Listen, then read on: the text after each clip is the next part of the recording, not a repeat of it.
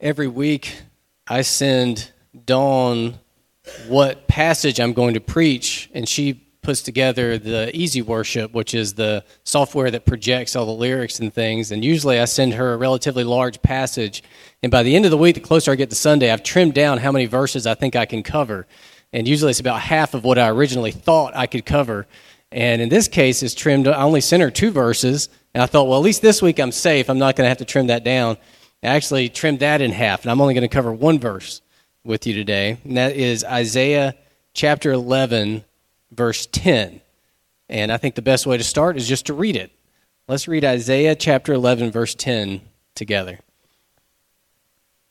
In that day, the root of Jesse, who shall stand as a signal for the peoples, of him shall the nations inquire, and his resting place shall be glorious. That's our verse for today and this week.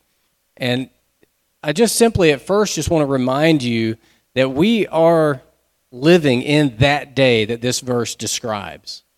We're actually living in that day that the prophet Isaiah was telling God's people to anticipate back then. So think of a day that you have anticipated quite a bit in your life. I think as a kid, Christmas Day was probably the day each year that I anticipated the very most. I've always loved Christmas, and I loved Christmas as a kid, and I loved everything leading up to that day. I loved when we would get the lights out. I would love when Christmas music would start to play a lot on the radio, when the Christmas specials and stuff would start to come on TV. And then as it got even closer, I loved to see gifts start to accumulate under the tree. And then as we got even closer, when family would start to arrive, and then the festivities would begin. It really wasn't even just a day, it was a whole season. And then it would begin. Family would be there. We would start to gather for meals. Christmas Eve, I would get gifts from every adult on the Broadway side of the family. And that was a huge haul of gifts because some of them didn't have kids, and so they really poured it into their nephews and nieces. And so I would walk across the field with this huge cardboard box of gifts. And that was just the beginning because Christmas morning was the very next morning. And then Christmas morning would come and I would get those gifts. And at some point in that process, it went from anticipating the day to experiencing the day. God's people for generations and generations, centuries, anticipated the day that Jesus Christ, the Messiah, the long-awaited Savior King, would come. We are experiencing the day. Jesus Christ has come, and he has begun all of what was promised, and he will return to fulfill all that was promised.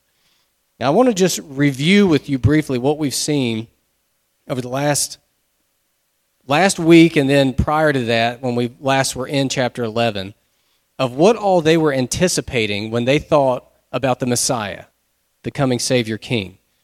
First, I want to read verses 11, 1 through 5. This is what they were looking forward to and what we are already experiencing. There shall come forth a shoot from the stump of Jesse. That's a way of referring to the Messiah, who we know as Jesus Christ. And a branch from his roots shall bear fruit. And the Spirit of the Lord shall rest upon him, the Spirit of wisdom and understanding, the Spirit of counsel and might, the Spirit of knowledge and the fear of the Lord. And his delight shall be in the fear of the Lord. He shall not judge by what his eyes see or decide disputes by what his ears hear, but with righteousness he shall judge the poor and decide with equity for the meek of the earth. And he shall strike the earth with the rod of his mouth, and with the breath of his lips he shall kill the wicked. Righteousness shall be the belt of his waist, and faithfulness the belt of his loins. So God's people for centuries were waiting and longing for this leader who would come, and he has come. And we already are living under his reign and rule. He came and he lived and he died for our sins, and he was raised from the grave. He's ascended to the Father, and he is the head of the church. He is the king of this nation that we get to be a part of. We are already living under his rule. Now, what we read last week goes on starting at verse 6, and I just want to read that just to get that fresh in your memory as well. They knew that the Savior King would come, and that through his reign would come an eventual restoration of all of creation and an eventual peace for God's people that would be complete and total. And so we read in verse 6, "The wolf shall dwell with the lamb, and the leopard shall lie down with the young goat, and the calf and the lion and the fattened calf together, and little child shall lead them. The cow and the bear shall graze, their young shall lie down together, and the lion shall eat straw like the ox. The nursing child shall play over the hole of the cobra, and the weaned child shall put his hand on the adder's den. They shall not hurt or destroy in all my holy mountain, for the earth shall be full of the knowledge of the Lord, as the waters cover the sea." Now, this has not yet come fully to fruition. This is what will be completed when Jesus returns. But when Jesus came in Matthew 4:17, preaching his first sermon, and he said, "Repent, for the kingdom of heaven is at hand," he was announcing that this day is here. The anticipation is over, and now it has begun. It began with the first coming, it'll be completed with the second, and we live in between. Now, I'm belaboring this point because I genuinely think this is helpful to us, to remember that we live between the beginning of these things coming to fruition and the completion of these things coming to fruition. And it helps us in two ways. All right, so if I lost you in all that, this is going to be practical for us. We know that the Savior King, Jesus Christ, has come. He has begun his work. And that gives us incredible hope and security in what would otherwise be a hopeless and insecure world.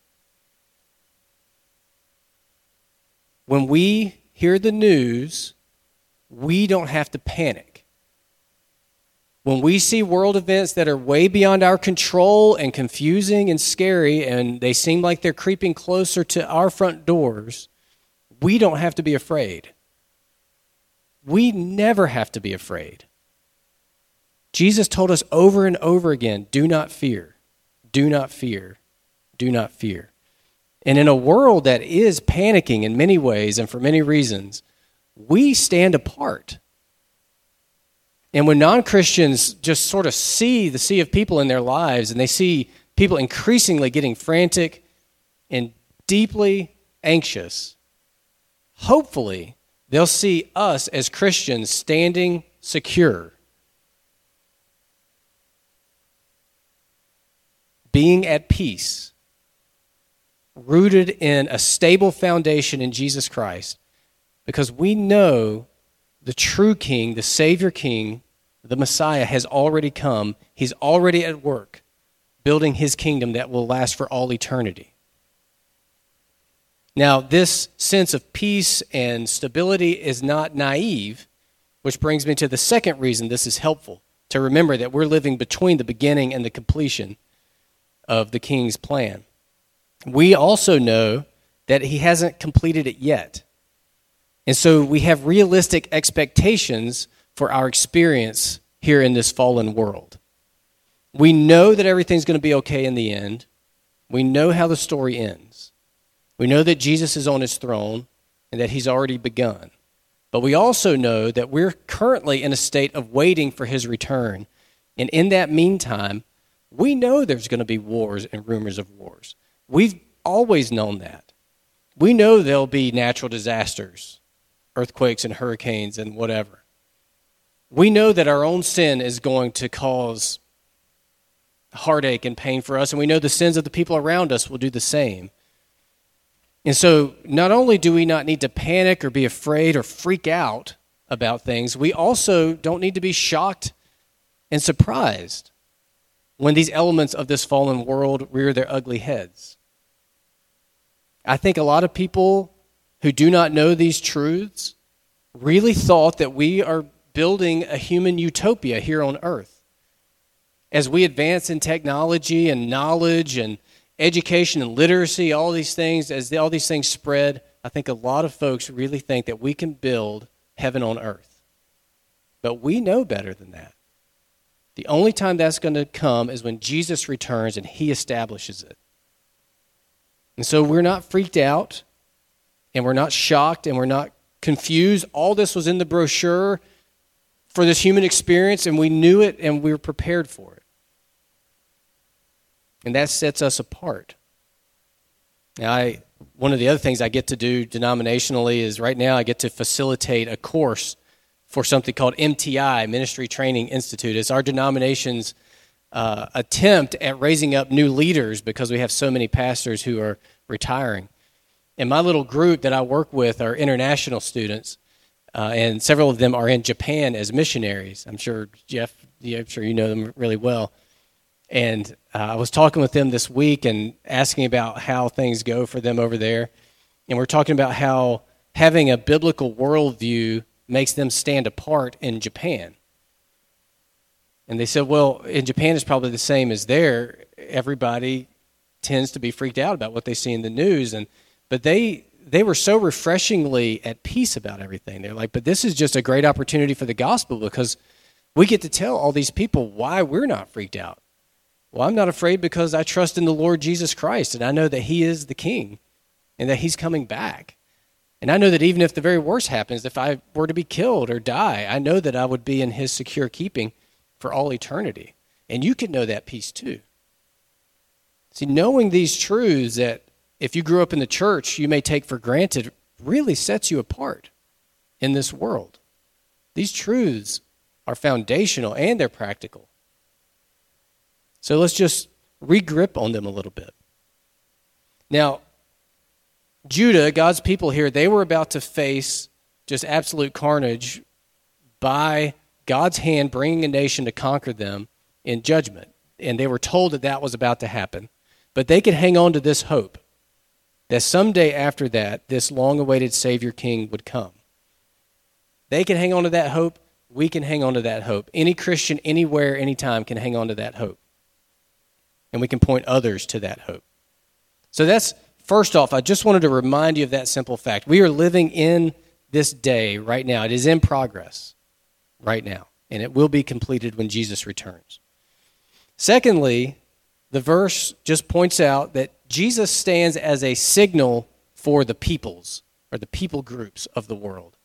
And I'll explain what I mean there. Back in verse 10 of Isaiah 11, in that day, the root of Jesse, who shall stand as a signal for the peoples, of him shall the nations inquire. So Jesus stands as a signal for all the peoples of the world, all the nations of the world. That word signal basically just means like a banner or sign. We're familiar with this concept. We see it all the time. You're traveling, you're on a road trip, and you're traveling down the interstate or the highway, and your stomach starts to grumble. And you're hungry. Like maybe some of your stomachs are grumbling right now. I should have eaten more for breakfast. I knew Matt was going to go on and on and on. I need my strength. So you're in your car and you're driving along. Your stomach is hungry for food. And there on the horizon, you see it just above the tree line. Two tips of something yellow right above the tree line. Could it be? And you keep driving and the horizon changes a little bit. And sure enough, standing above the tree line are golden arches. In the shape it looks like an M. And you know from that signal, that sign, that there is hope. And so you exit, and you gather with all the other people with the same low standards for food on a road trip that I have and you have, and you find satisfaction for this hunger that was within you there under the golden arches. That's basically the idea presented here in Isaiah for what Jesus is. Jesus stands as a signal. And so in this long, hungry, tiresome journey in this fallen world, our souls grumble and long and hollow. They want and desire certain things. It was described in what we read before. We grumble for wisdom and understanding and counsel and might, the knowledge and fear of God. We grumble to be reconciled with our God, our Creator and our Father. And then Jesus, we see him held up. And people from all over the world, every nation, are seeing Jesus held up, and they are being drawn to him. It says here that the nations inquire of him. That means that they seek him. And again, just like I was talking about us being in the day, that is already happening. There are still many unreached people groups that haven't seen Jesus held up yet. And that's why Jeff works so hard in international missions. That's why there's missionaries. That's why we give each month. Next Sunday we will toward Penny Crusade to hold up Jesus Christ as the signal to the nations. And they will seek him. They will inquire of him. Israel, if you'll remember from a few chapters back, they had turned away from God and were seeking and inquiring through other means. And this is a theme that runs through the book of Isaiah. In fact, we'll flip back and read Isaiah chapter 8, verses 18 and 19. I'm sorry, not 18 and 19, 19 and 20. This is part of the judgment against Israel, that they had stopped seeking the Lord. They had stopped inquiring of the Lord. And instead, they were inquiring of the empty, worthless things that the people that don't know the Lord seek and inquire after. It says in verse 19 of Isaiah 8, "And when they say to you, inquire of the mediums and the necromancers who chirp and mutter, should not a people inquire of their God? Should they inquire of the dead on behalf of the living? To the teaching and to the testimony. If they will not speak according to this word, it is because they have no dawn." So in other words, God's people here, part of the reason they were being judged because they had stopped coming and inquiring of their God. And here Isaiah is saying there's going to come a day when not just will God's people be restored to inquire of him, but people from all nations will inquire of him. He will gather in a people beyond just the Jews. He will gather in the Gentiles that Ron read about a little bit earlier, Gentiles like us. And so that is already happening. People from every tribe and tongue and nation are being drawn to Jesus. They are seeing that Jesus is glorious, which brings me to the third and final reminder from this one verse. First, just wanted to remind you that we are living in that day described here. Second, just wanted to remind you that Jesus stands as a signal to all the nations. And then finally, just simply the reminder that Jesus is glorious. Back to verse 10 of Isaiah chapter 11. "In that day, the root of Jesse, who shall stand as a signal for the peoples, of him shall the nations inquire, and his resting place shall be glorious." I can't sum up that last part about his resting place being glorious any better than the John Piper quote that I put in the bulletin. So I'm just going to turn your attention to that quote and let John Piper preach this last point.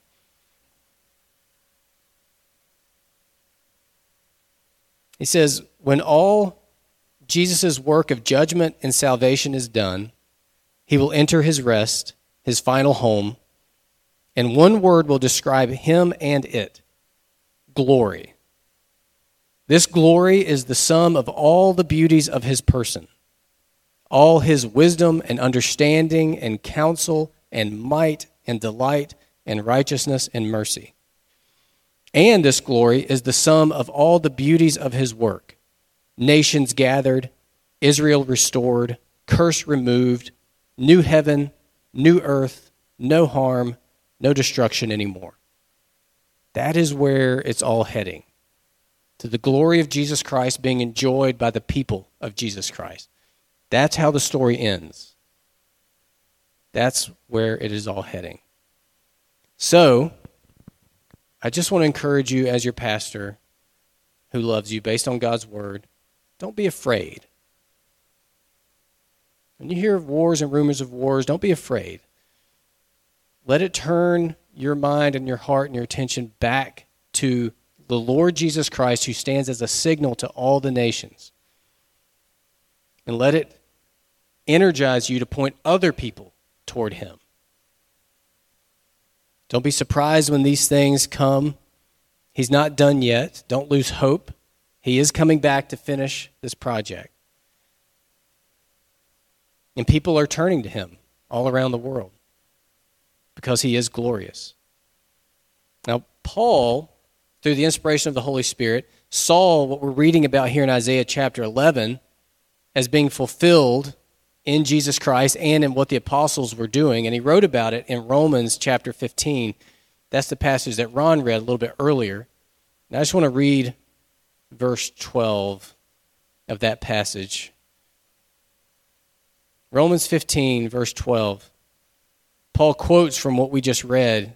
And again, Isaiah says, "The root of Jesse will come, even he who arises to rule the Gentiles, which is the nations that aren't Jews.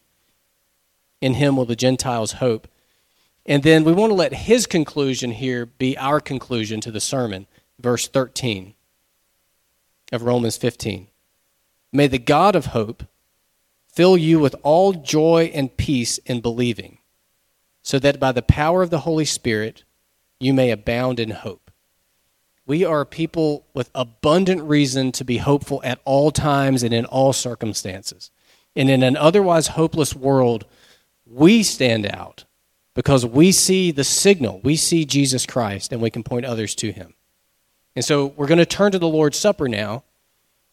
And as we partake of it, I pray that it will be a means of God renewing your hope, filling you with hope, filling you with joy, filling you with peace as you renew your belief in the Lord and Savior Jesus Christ.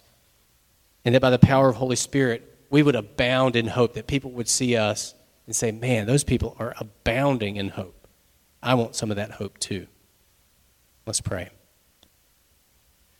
Father, thank you for this hope in Jesus Christ. Let us be so settled and secure in it that we can see the world clearly and we can think clearly and we can operate from a place of peace and security and point others to him. Lord, our heart's desire is exactly what you are up to in your word and in your ministry around the world, that Jesus Christ would be lifted up high as a signal to all the peoples of the earth, that in him is salvation, reconciliation with you, eternal life. Now, as we partake of these elements, would you please fill us with your Holy Spirit, renew our faith in him. In Jesus' name, amen.